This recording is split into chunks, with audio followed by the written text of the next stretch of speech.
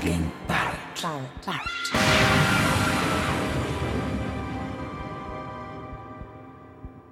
Green Park.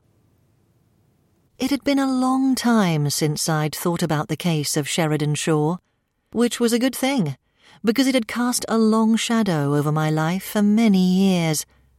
The case had ended my short-lived career with the Met, and having never encountered failure before, I had felt wronged and bitter about it for far longer than was healthy. In the mid-2000s, Sheridan Shaw had been a prostitute and a heroin addict who worked the streets amid the tangle of railway lines behind King's Cross Station. It's become a smart part of town now, but back then it was notorious. She was found strangled. It was awful, it goes without saying, but for someone in her line of work and with her habits, it wasn't entirely exceptional. Inspector Davis, who was heading up the inquiry, saw it as open and shut. It would most likely be the pimp or the dealer, who were in many instances the same person. If that didn't fly, it would be a client. That would be a pain because it would mean more people to trace. But one or other of these lines of inquiry would do the business more often than not. In this case, however, I had my doubts. I knew it wouldn't make me popular, but Inspector Davis had always encouraged me to speak my mind. "The way I see it, there is something a bit unusual about this one," I said when he called for comments at the briefing. "The location's all wrong." Sheridan's body had been found on the eastern side of Green Park.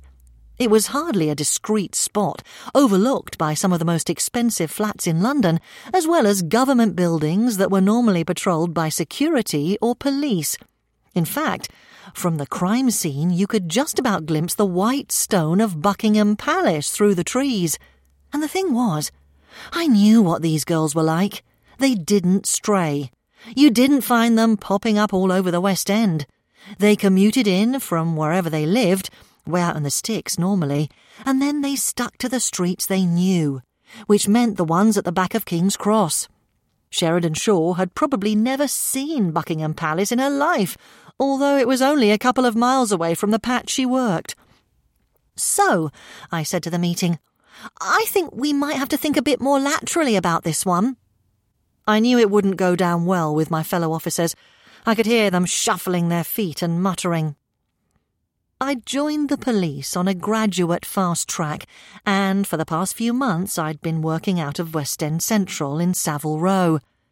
It was a fairly enlightened place compared to some, but there was still a bit of resentment against us graduates among the older officers, which was multiplied several times if you happened to be female.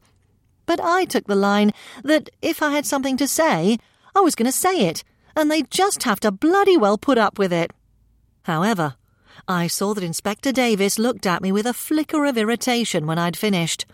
"Noted," he said, and then he moved the meeting on briskly to the next point. I should have taken the hint and let it drop, but I didn't. Forensics had given us a time of roughly 3 to 4 a.m. for the murder, so it would have been extremely quiet. But still, there would have been cleaners around, staff from the smart hotels, people working night shifts. So I investigated, like a good police officer is supposed to do. And it turned out that there were 3 people who said they had seen a woman fitting the description of the victim in the early hours of that morning. The problem was their English was poor, and from the way they behaved towards me, I had a pretty good idea that none of them had legal status in this country. They wouldn't make great witnesses, but nevertheless, they had all described something remarkably similar. A young woman talking to a small group of well-dressed people not long before the murder took place. On top of that, 2 of them had described one of the men as having a distinctive mark on the left-hand side of his face. I'd mimed a scar, but they had each shaken their heads. It had been a red mark, a birthmark I assumed, and prominent enough for them to notice from a distance on a dark night. I shared what I'd found with Inspector Davis, but he rolled his eyes and sighed. An arrest had been made that afternoon. It was the victim's pimp and dealer. "But don't you think we should at least consider the possibility that we've got the wrong person?" I said. I'd always suspected the inspector had a bit of a soft spot for me, but this was obviously too much for him. "We've got our man, Sarah," he said to me. "Drop it. We clear our minds and we move on." Unfortunately, I just couldn't. OK, the bloke they'd got was a villain, no doubt about it. He was probably guilty of a list of crimes as long as your arm, but I just couldn't see how he was guilty of this one. He'd be no more comfortable in the environs of Green Park than Sheridan Shaw would, and given the number of derelict buildings and quiet railway sidings in King's Cross, if he wanted to murder her, why would he traipse across town to do it? No. As far as I could see, the charges against him were just a way of getting him off the streets. Natural justice, some might call it, but to me it felt plain wrong. And then, about a week before the case was due to come to trial, I was walking to the tube after work when I spotted a middle-aged man coming towards me. He was wearing an extremely well-cut suit, which wasn't unusual in that part of town, but he also had a distinctive red birthmark on the left side of his face. I stopped and pretended to check my phone as he passed, and then turned to follow him. Now, it had been drummed into me that the pursuit of random coincidences had little place in serious detective work, but I simply couldn't resist it. He weaved his way through the streets of Mayfair to Berkeley Square, where he got into a rather sleek racing green Bentley convertible. As he drove off, I made a note of the number. I tapped it into the database when I got to work the next morning. Alas, it came back with absolutely no interesting information at all. It did, however, earn me a swift and incredibly stern rebuke from Inspector Davis. I wasn't quite sure how he'd found out so quickly, but he not only knew what I'd done, but he'd also immediately jumped to the conclusion that it had something to do with the Sheridan Shaw case. It was decidedly odd. "How many times do I have to bloody tell you? It's done and dusted. Leave it be." I'd never seen him quite so furious. I did try to drop my interest in the case, but the damage was already done. 3 weeks later, the accused was sent down for a life sentence, and the next day I found I'd been reassigned to a desk job at the Lehman Street Nick on the other side of the city. I got the message. I walked into a grim, tiny room with a view of a blank brick wall and was shown 4 filing cabinets full of buff folders that I was to input to a database.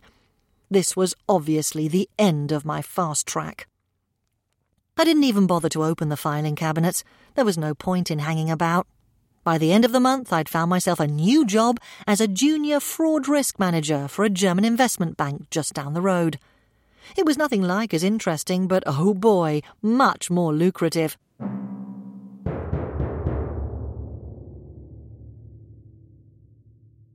Years passed, and, as I say, I had weaned myself off the habit of thinking about Sheridan Shaw.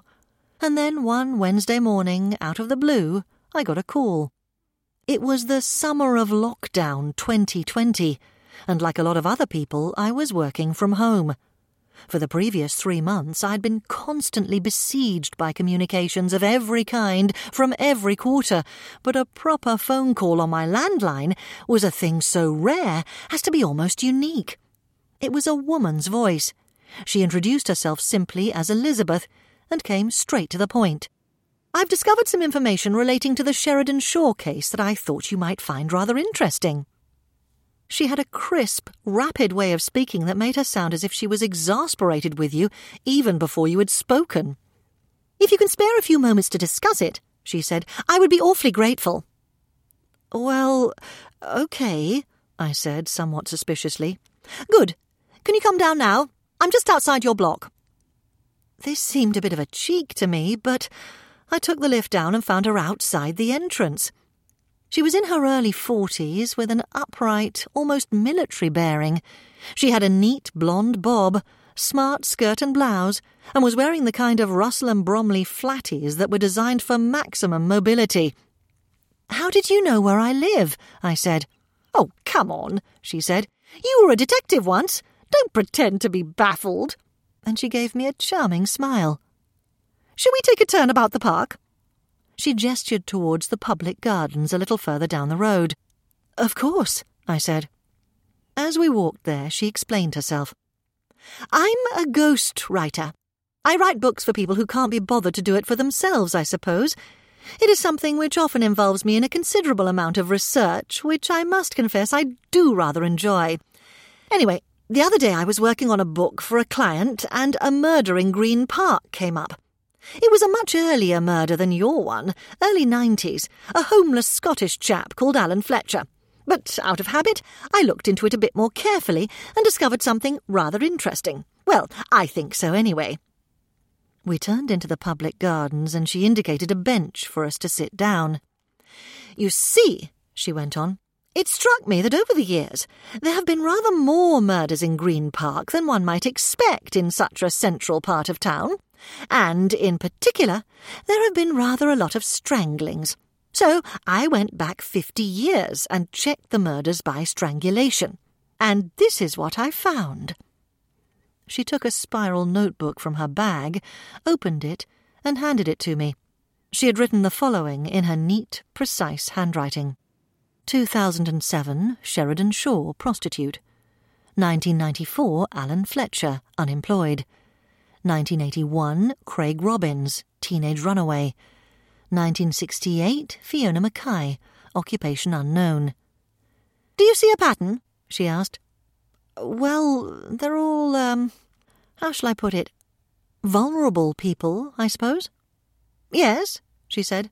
"Not that." I looked again and shook my head. "All right," she said. "How many of your times tables do you know?" "Well, up to 12, like most people." "OK. Check the dates again." 2007, 1994, 1981, 1968. "Ah," I said. "I see it now. They're 13 years apart." "Exactly. It's a pattern you're not taught to see. And so most people don't.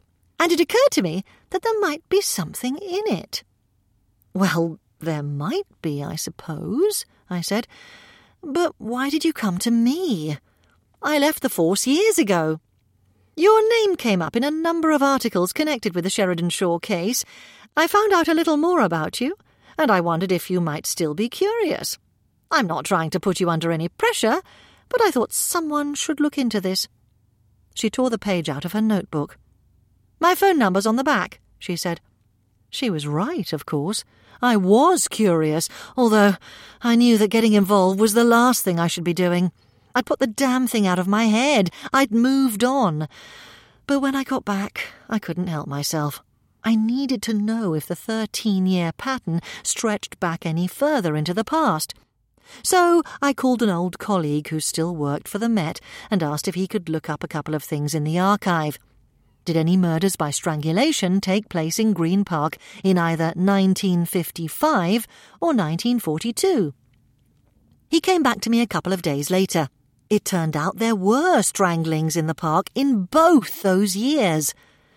I got back to Elizabeth. "OK," I said. "I am curious. You're right." "Well, in that case," she said, "there's someone else you should speak to."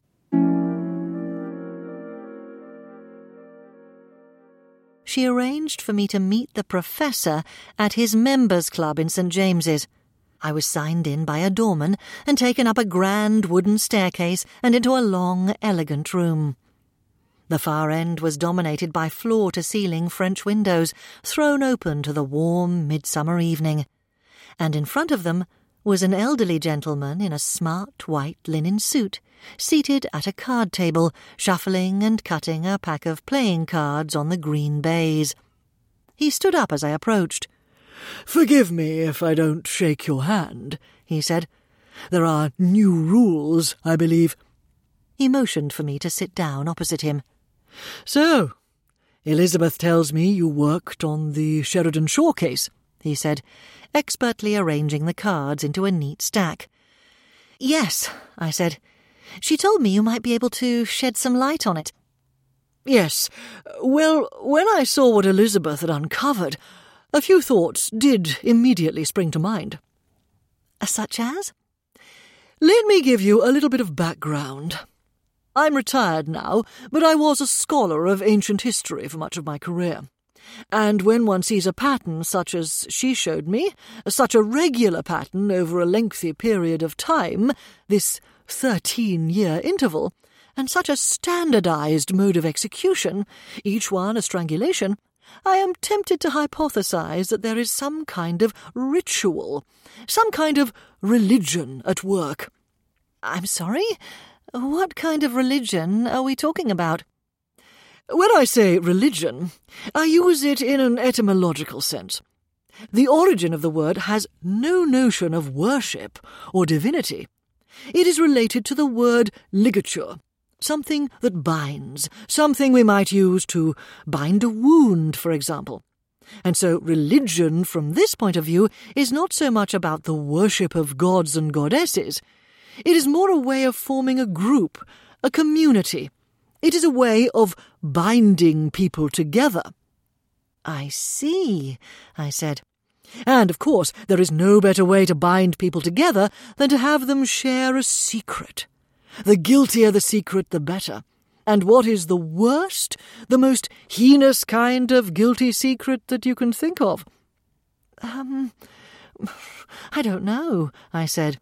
Then I'll tell you, said the professor. The utterly pointless murder of a completely innocent person. I got it. A group that shares that particular secret, he continued, is bound together more tightly than any other in the world. I nodded. You're talking about a sacrifice, I said. Exactly. That is precisely the social function it performs.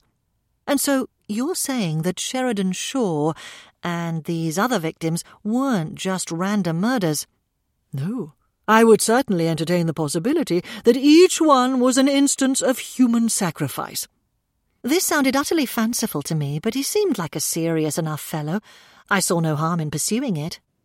Okay, so is there a significance in the number 13? I asked. I mean, obviously I know it's unlucky. He threw his head back and laughed. Let me try and explain it as simply as I can. We think of a year as the time it takes for the Earth to orbit the Sun. But for the ancients, it was the time it took for the stars to return to exactly the same position in the sky. We know it takes 365 days, or just a tad longer. But that's a large number to hold in your head. It was far easier for the ancients to count the moons, because the moon returns to the same place in the sky every 28 days. Multiply 28 by the number 13, and what do you get? He raised an eyebrow at me. I tried to do the sum, but I wasn't quick enough. 364, he said. Not quite the year we know today, but in ancient times it was as near as damn it. And so the number 13 held a position of special importance in many ancient societies. It was the number of months in the ancient year. It was the number by which they organized their lives. Then the Romans came along and decided to change it all. They replaced it with a system based on 12 months of completely irregular length, in which the moon was an irrelevance. And Christianity, of course, adopted the Roman system. Indeed, one might interpret part of the Christian story as a metaphor for exactly this. Christ is betrayed by his 13th disciple who is sent away. Christ dies and rises again, and his word is spread by the remaining 12. Interesting, I said. And so in Christian societies, 13 came to be associated with the old pagan religions of the past. 12 was the number of enlightenment and salvation. 13, the number of bad luck, error, ignorance, darkness. But just as those older religions persisted in some form or another for many years, however savagely they were suppressed, so too did the significance of 13. Indeed, in certain ways, it is still with us today. I'll give you a simple example. He patted the cards on the table in front of him. Take a deck of playing cards. Why are they considered to be evil? Because people use them to gamble? That's one reason, he said. But there is another. Let me show you. He cut the pack, turned the smaller pile over, and fanned it across the table. It was the suit of hearts. Very impressive, I said. It's just practice. He gave me a modest smile.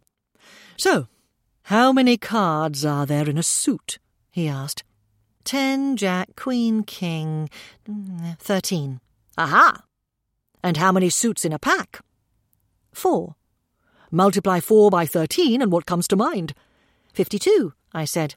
OK, so the number of weeks in the year. Let's play some more. Add the numbers from 1 to 13. There was a trick to doing this. Let me see if I could remember. So, add the numbers at each end. 1 plus 13 equals 14. And all the other pairs would have the same value. 2 plus 12, 3 plus 11, and so on. So that would be 1, 2, 3, 4, 5, 6 sets of 14, which make 84. Add the 7 in the middle. 91, I said. Very good, said the Professor. And multiply that by the number of suits. 4 91s are 364. The number of days in a lunar year. He picked up another card from the pack and held it in front of me. Add 1 card, and what do we get? 365, the number of days in our year. And what do we call that card? The Joker, I said. He placed the card face up on the baize.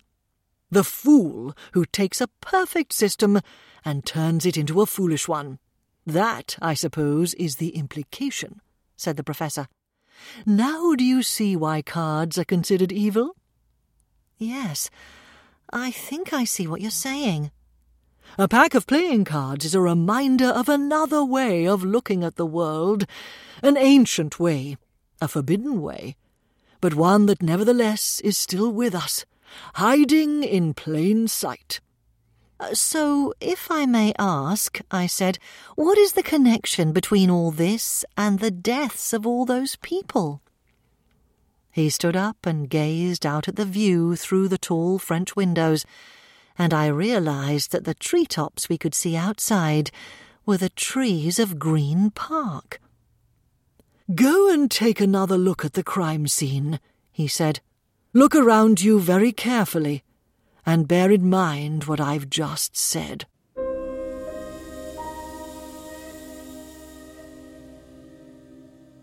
I left through the front entrance of the club and found my way through a couple of narrow streets, down an alley and into the park itself.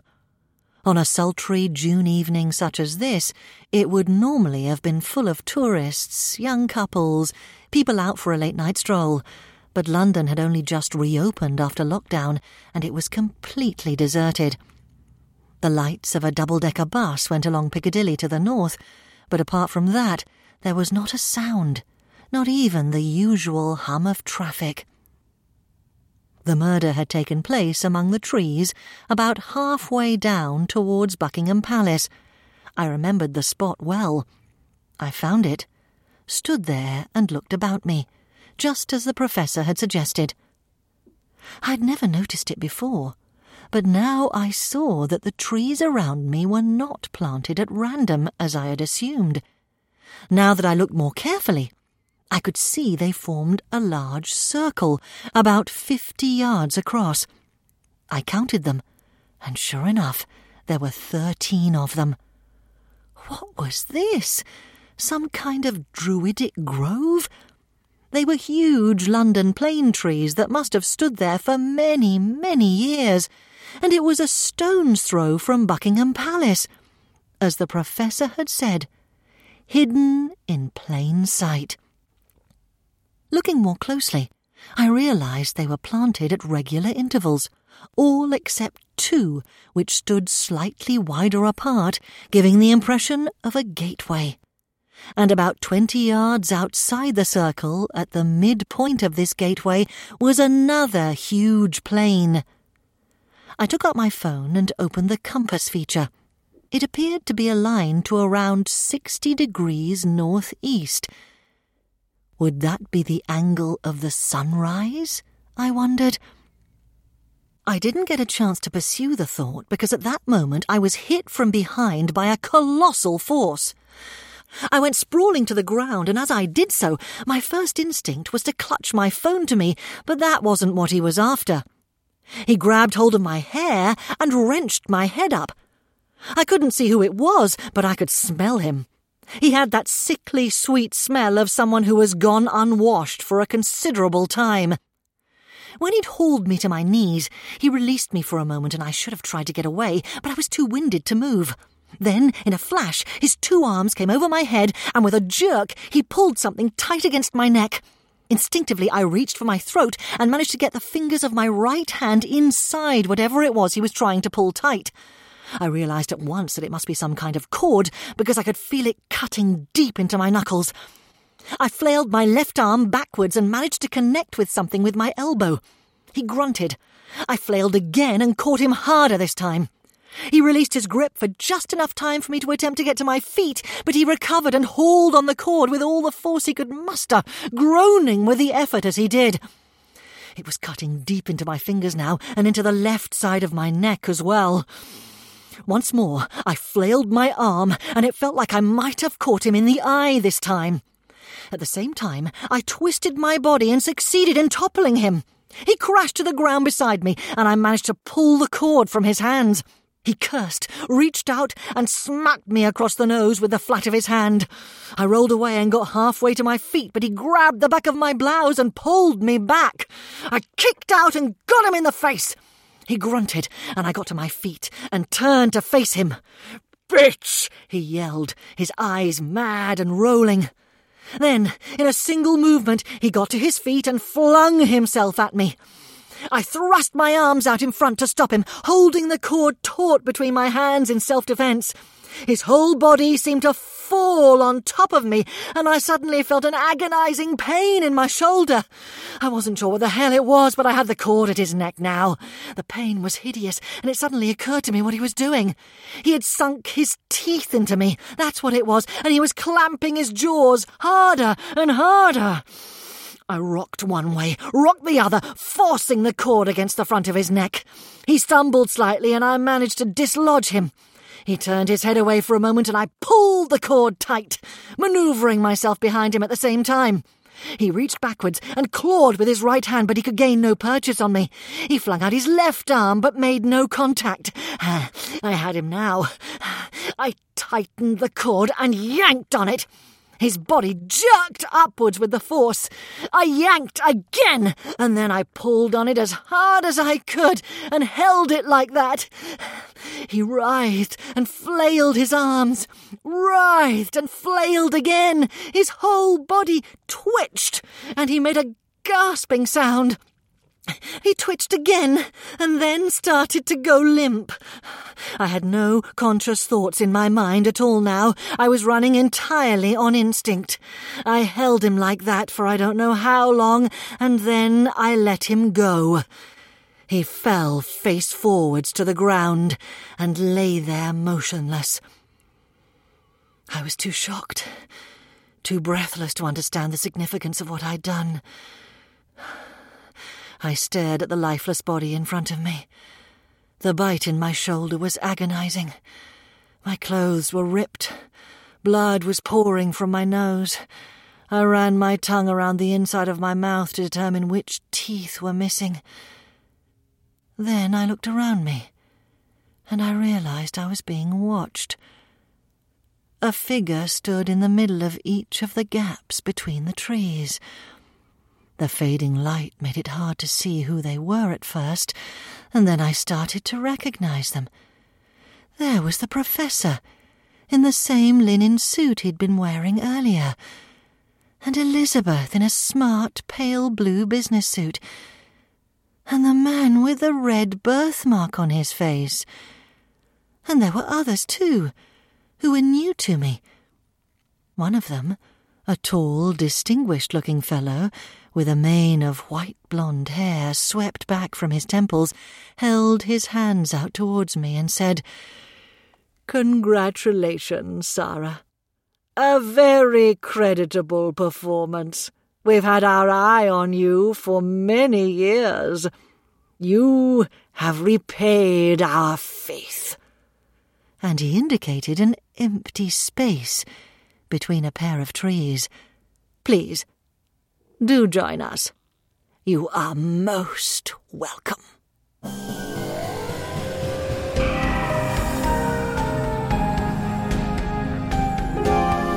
Green Park was written by Elgin Barrett and performed by Danica Fairman. Music was by John Was and technical presentation by Malcolm Blackmore.